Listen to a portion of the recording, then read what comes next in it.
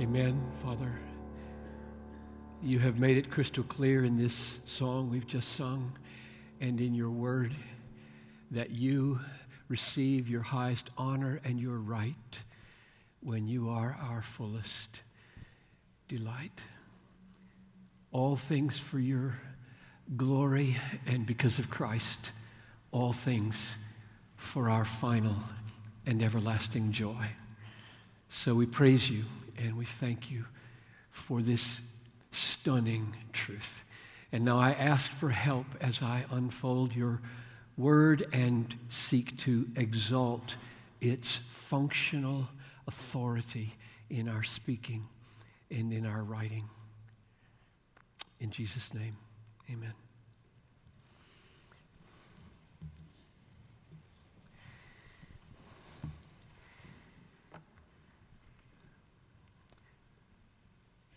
My topic is, how do we give the Bible functional authority in our speaking and our writing?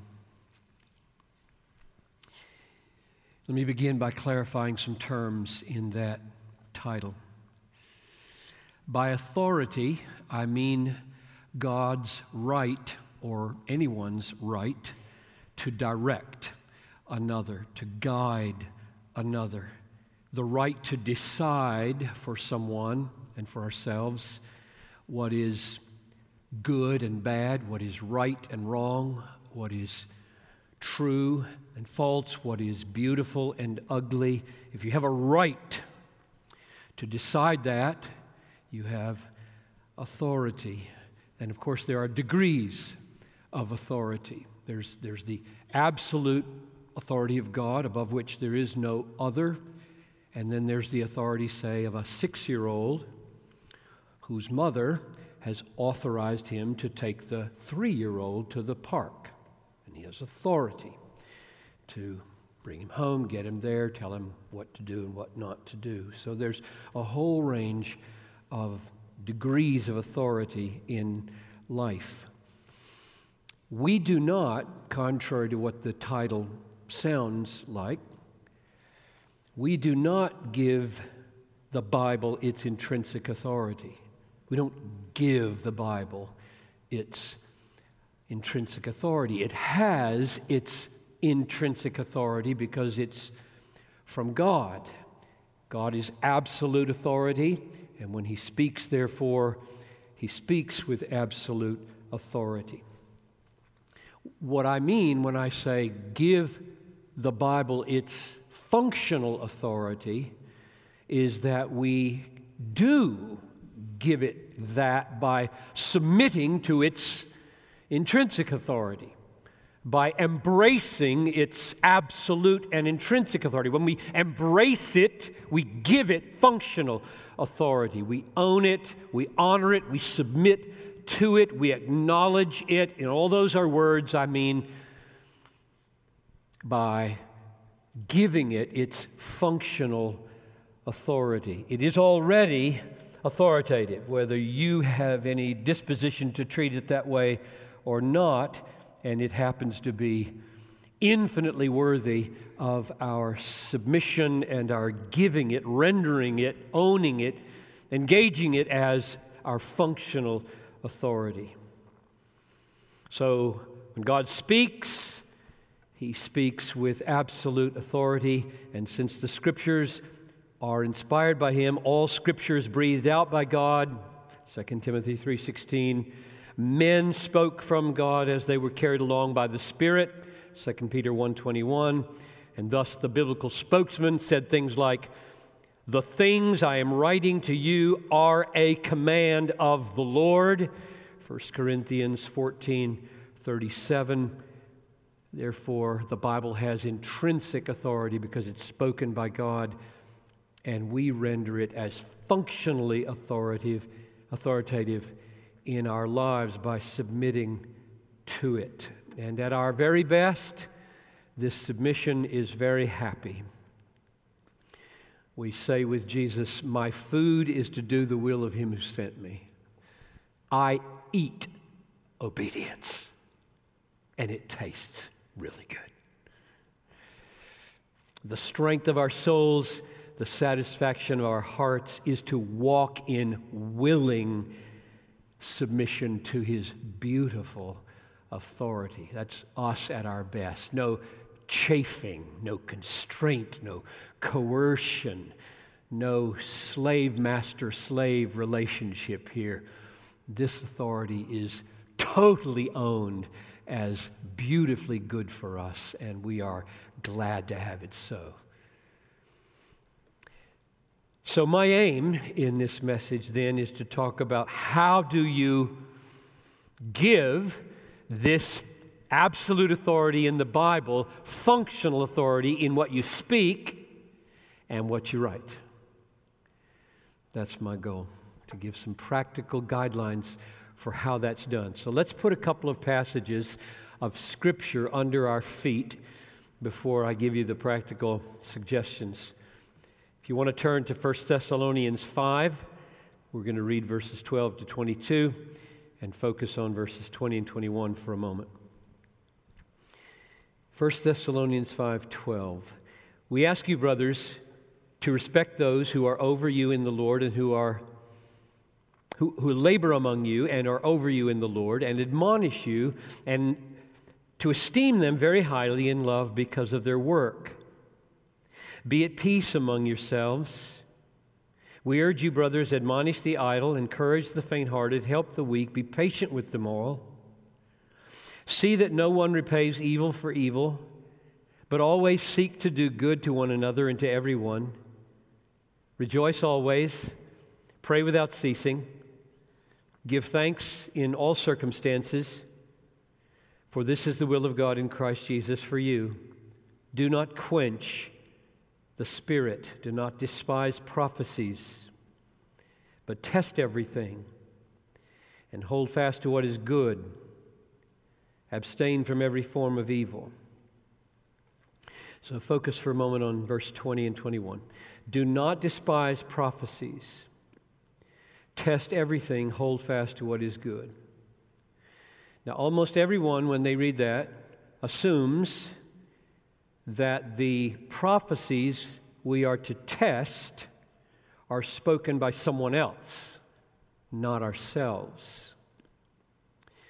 And that is surely Paul's most prominent intention. That is what he means. You are being tempted to despise prophetic words that are being given around you, and he says, don't do that. Rather, calmly test them, and then lay aside the ones that are unworthy and embrace the ones that pass the test. But I would say that surely it is implicit in the principle that we would do the same to our own prophetic words. So that if you find a word springing to your mind by spiritual intuition, and you don't know where it's coming from, and it could be of the Lord, this would still apply.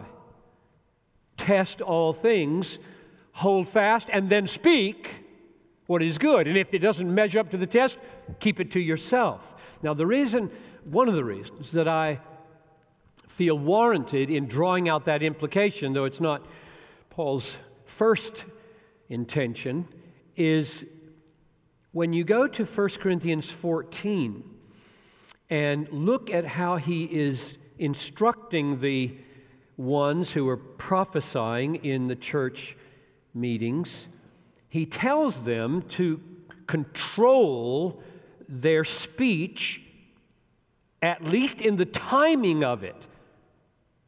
Because he says, let only 2 or 3 speak,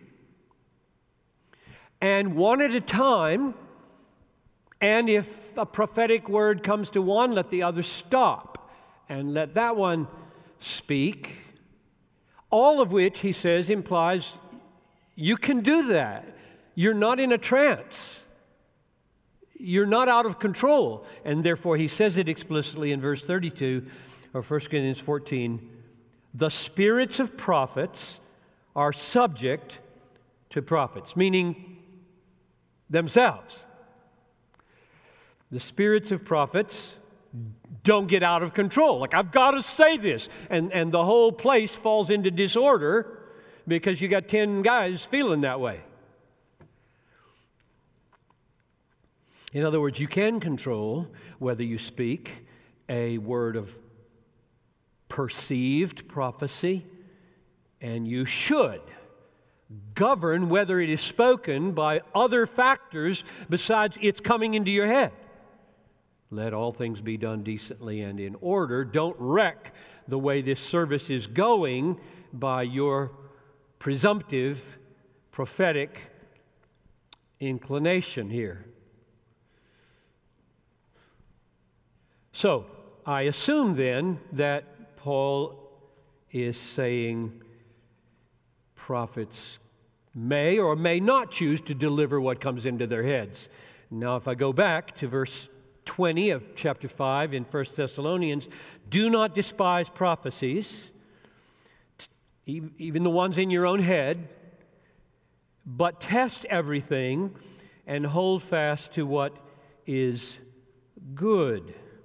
So here's my reasoning. If a person tests his thoughts to find them to be of the Spirit and still choose not to speak them, according to 1 Corinthians 14, how much more would you test your thoughts, your prophetic intuitions, and not speak them if they don't meet the test of being of the Holy Spirit? That's my reasoning. And if we ask now, all right, if you apply verse 20 and 21 to yourself, test all things that are coming up in your head, how? What test do you use, if not an intuitive sense that this is of God? Paul gives a very clear answer in 1 Corinthians 14:37. Here's his answer. If anyone thinks, 1 Corinthians 14:37, if anyone thinks that he's a prophet or spiritual, he should acknowledge that the things I am writing to you are a command of the Lord. And if he doesn't, he's not. That's pretty clear. That is really clear. In other words, my claim, your claim to be a reliable spokesman for God is tested by whether you put your utterances on paper or out of your mouth under the apostolic word. If you don't, what you are saying has no claim to any divine authority.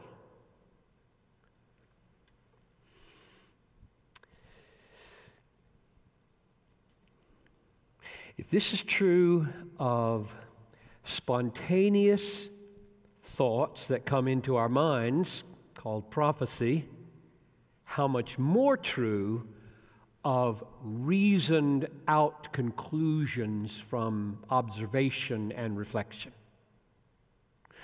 So intuitive insight and reasoned deduction and induction, both of them coming into the mind after an hour's thought or waking up in the morning with a kind of prophetic sense. Either way, we are testing all things in us. We're testing all things by apostolic word, by the Bible, and we are speaking and writing only what passes the test. Let's look at another text. That's my conclusion from 1 Thessalonians and 1 Corinthians. Here's another one. 1 Peter 4:10-11. 1 Peter 4:10. As each has received a gift, use it to serve one another as good stewards of God's varied grace, good managers. So grace is received and you steward it. That's amazing when you think about it. Like, what? I manage grace? I mean, grace, that's a big power. Like, it's a 10,000 volts. How am I going to manage it? Well, that's what it says. As each has received a gift, use it to serve as stewards, household managers of God's varied grace. Then he gives two examples, right?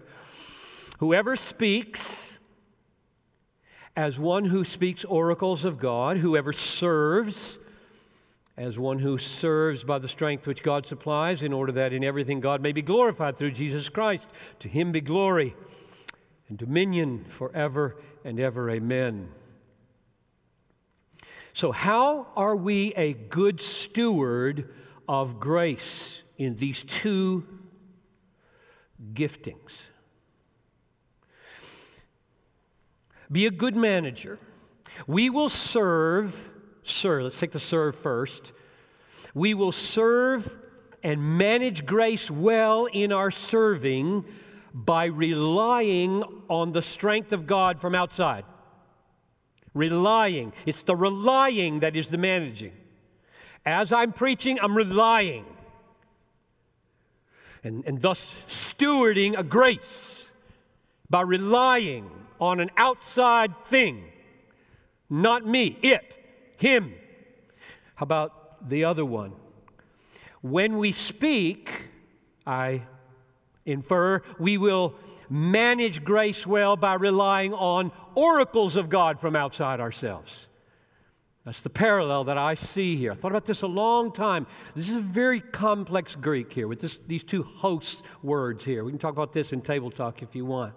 But my best take on what's the parallel here? It's that in serving, we manage grace well by relying on a power outside of us, and in speaking, we manage grace well by relying on a word outside ourselves. And so the upshot of this text would confirm what we've seen already, namely that to be a good steward of God's grace in speaking and writing, we order ourselves, our minds, our speaking, our writing under an external word, the oracles of God. Now we're at the main point of the message. So that's all foundation, and I wanted to talk about how do you give functional authority to the Bible, to the apostolic word, to the oracles of God, to the whole Bible? The first answer is this, just the general one, then I'll get more specific. We do this. We give the oracles of God, we give the apostolic word, we give the Bible functional authority in our speaking and in our writing by testing every thought that arises, whether by prophetic intuition or by reasoned deduction. We test every one of them by the oracles and the apostolic word, the Bible, and if they pass the test, we speak it and we write it. If they don't, we don't. And thus you have rendered the Bible to have functional authority in your speaking and in your writing. Now let me get more specific. Okay, this message started in my mind with this sentence, and then I had to find all the other pieces, so it could take 30 minutes. Cultivate. Now, this is my desire for all you students especially. The faculty, we hired them because we believe they do this already. But you're here at this institution to cultivate habits of mind. That's the way I think about education. Education is a process of cultivating habits of mind and heart. And there's a lot of them. And this is one.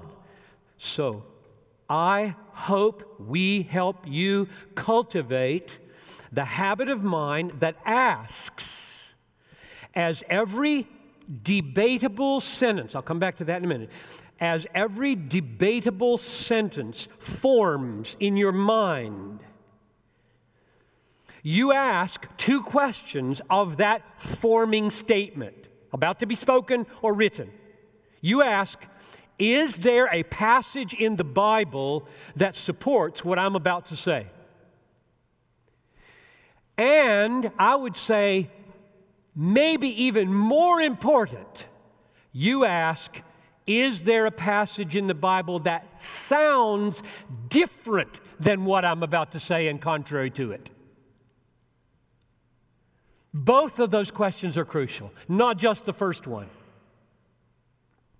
So, my practical counsel and my plea is that over these years that we're together, you may have already done this, and that's wonderful. You form the habit as any debatable sentence rises in your mind, whether by prophetic intuition or by logical deduction, you form the habit of asking two questions. Is there a passage in the Bible that confirms it and shows it to be so? And is there a passage in the Bible that sounds, be back to that, contrary to what has been formulating in my mind before I speak it, and especially before I write it? Now, why do I say debatable sentence? Just because it's unrealistic to treat every sentence this way. You just can't, right? You can't stop all day long at every sentence that you speak and do this. So I don't want to be unrealistic. So I have to figure out, now, when should you do this? And my answer is, any sentence that you discern to be debatable. And if you ask, how do you decide that? I would say your maturity, your wisdom, your audience awareness will mark your ability to do this. They will determine that's what maturity and wisdom and audience awareness mean, is that you make good judgments about what is debatable and what's not. So there's ambiguity there, but you'll have to work on that. Which sentences, as I write, can I pause over and do this rigorous run-through of the whole Bible? And I'm just using the phrase, a debatable sentence. If you have a better way to say it, fine. First, there's the positive test. Is there a passage there to support it? Negative test. Is there a passage that sounds contrary? Now, why do I say sounds contrary? Why don't I just say, is there a passage that is contrary? Because as you do the run-through of the Bible in your head to see if there's a sentence, it is very helpful to pause over the ones that sound contrary that aren't contrary. For example, if you're about to say to a group of young people at a retreat, you should love your mom and your dad, I hope you're wired in such a way that within 5 seconds the sentence comes, unless you hate your mother and your father and your brother and your sisters and your own life also, you can't even be my disciple. Wonk, stop, pause, deal with it. You just told them to love, and the Bible says they should hate them. And I'm saying that even though you are going to conclude they should love their mom and dad, you will now be driven as a person who's giving functional authority to the Bible to wrestle with that apparent contradiction. Which leads me now to say, before I give you some illustrations of this, what do you expect to come from this? Why are you so interested in telling them to do this? And there are 5 fruits or effects that will come, and I'll mention them, and then I'll give you 2 illustrations of how we do this, and the effects will emerge in those illustrations, and I hope you'll get some encouragement and guidance for how to do it. Number 1, if you do this, if you ask, is there a passage that confirms what I'm about to say? Are there passages that sound like they don't confirm what I have to say? If you form that habit before you write and speak, your speaking and writing will have more depth, more precision, more authority, more faith-awakening power, and more God-glorifying effect. Those 5 things that will emerge in just the next few minutes. So 2 applications. You know where this message came from? Twitter. I get bent out of shape at misstatements on Twitter. Now, I shouldn't. I mean, this is the whole world just shooting from the hip, right? What do I care? What does anybody care about what anybody says on Twitter? I do, especially when pastors are making bold statements that are contrary to the Bible. Okay, that's where it came from. So I'm going to give you some, you might be able to figure out there might be tweets behind these, but don't try, because then you're going to get names, then you're going to get me in trouble, and we don't want that. Example number 1, illustration number 1. Suppose that you're about to teach a small group, or a Sunday school class, or preach a sermon, or write a blog, or tweet a tweet, and this sentence formulates in your mind. And it sounds good to you. It sounds pointed and got some punch to it. And you are forgiven in order to forgive. You do not forgive in order to get forgiven. And you're about to write it, and you pause. Oh, Pastor John said you're supposed to do these 2 tests on that sentence, and you say, is there anything in the Bible that confirms that? Oh, yes, there is. Ephesians 4:32, be kind to one another, tenderhearted, forgiving one another, as God already in Christ forgave you. So let your forgiving be a fruit and overflow of being forgiven. Amen. Good sentence. Use it. Stop. He said there's another question. He said, ask, are there sentences in the Bible that sound contrary to what I'm about to say? Oh, there are. There are. Matthew 6:14. If you forgive others their trespasses, your heavenly Father will forgive you. But if you do not forgive others their trespasses, neither will your Father forgive your trespasses, which sure sounds like you forgive in order to be forgiven. I take the Bible very seriously. I'm not eager to have a slick system with no glitches. I'm looking for glitches everywhere. Why?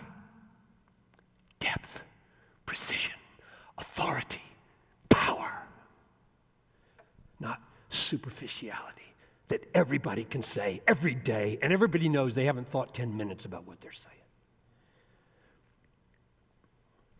So how do you do functional authority when you bump into sentences that sound contrary to what you were just about to say?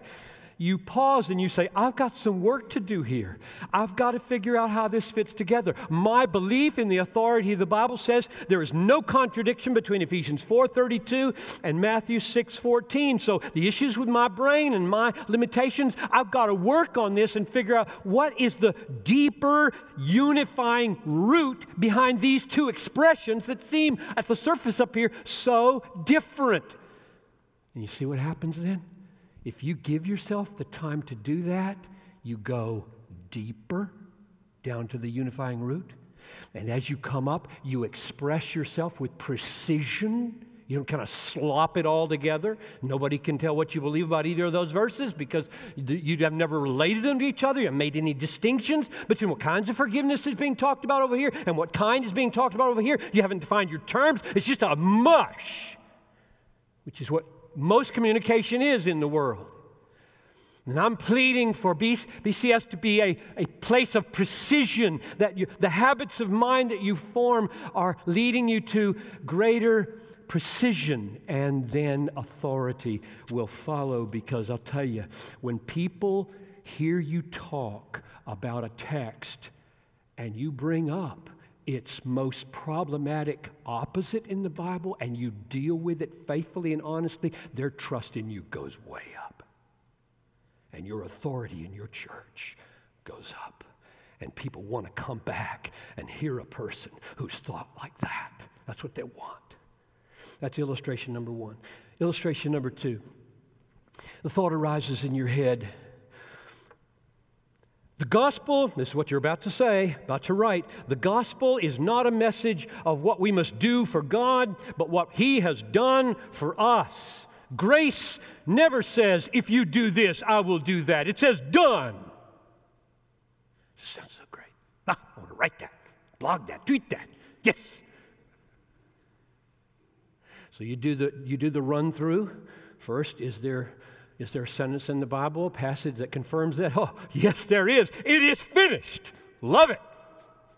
What a great message. It is finished. Or multiple times in the book of Hebrews, once for all, at the end of the age, He made atonement for sins. Done. Oh, He said we're supposed to do that other test as well. Is there a sentence in the Bible that sounds contrary to what I'm about to say? They're all over the place. Grace says, do. And if you do, I will do. Grace says that all the time in the Bible. Contrary to tweets, blogs, books, careless sermons. If we confess our sins, He is faithful and just to forgive us our sins. If we walk in the light, the blood of Jesus cleanses us from all sin. If we endure to the end, we will reign with Him. If we deny Him, He will deny us. If we draw near to God, He will draw near to us. Read your Bible, Twitterverse. Ask, give the Bible functional authority. And so, you're not going to just blather that out without any precision, without any distinction, without any care, without any thought. You're going to dig in and say, okay, all right, there must be a sense in which it is done and there's nothing for me to contribute, and there must be another sense in which God has every right in grace to me, His child, to say, if you do this, I'll do that, and if you don't, I won't. Like, we have not because we ask not. Without anything being contradictory. And so, what's the upshot of that effort to give the Bible functional authority? The upshot is you go deeper. You go down under all these if-then sentences and under all these once for all, it is finished sentences, and you find the common root of unity, and you work your way up, and notice how the distinctions are being made and definitions are being used. And you find then, these are not contradictory. This is all coherent. This makes sense. And then you speak with greater depth and greater precision and greater authority, and your people hear it and they submit. They reverence that handling of the Bible. Summary. Conclusion. The Bible has its own intrinsic authority. I do not give the Bible authority. It has authority. God spoke. God is absolute. He made the world. He understands the world. He rules the world. He is infinitely worthy of the allegiance of the world. He has absolute authority, and He has spoken. And therefore, this book functions as my apostolic word, my oracles of God, my final written authority. Nevertheless, I now, as a rebel, can say, no, I will think my own thoughts and write my own sentences. Or you can say, I'm under. And you can pray yourself into the sweet submission of eating obedience with delight and loving being disciplined by the Lord week after week as your mind bends and breaks and writhes, sometimes trying to figure out the depths of this glorious revelation. And as you do that, as you ask, God, is there anything in your word that sounds contrary to what I'm about to say? Is there anything in your word that confirms what I'm about to say? Your roots of analysis and understanding and enjoyment go deeper and deeper and deeper. And then as you come up and get ready to speak, having seen the underlying unity, you make precise distinctions and definitions so that your people grow in their respect for your authority as a representative of the whole counsel of God. And when that happens, faith grows and God is honored. So we go deeper, we become more precise, we become more authoritative. Faith is advanced and the glory of God is honored. Why? Faith comes by hearing, and hearing by the Word of God. And wherever the Word of God is made more fully and faithfully known in writing and speaking, faith will get stronger and even come into being. And Paul said, pray for my word, that when it runs, it would be glorified. God loves to glorify his word where his word is fully and faithfully opened. So, the faith of the world and the glory of the word is worth giving your life for. Therefore, give the Bible functional authority in your speaking and in your writing. Let's pray. Father in heaven, we love your Son, we love his gospel, and we love the whole counsel of God, surrounding it in your word and protecting it and explaining it. And I ask now for myself and for these brothers and sisters that as they speak and write in conversation, in blogging, tweeting, Sunday school teaching, small group leading, preaching, witnessing on the street, wherever they are, they will take all debatable sentences and put them through the sieve. Does the Bible have a passage that confirms this?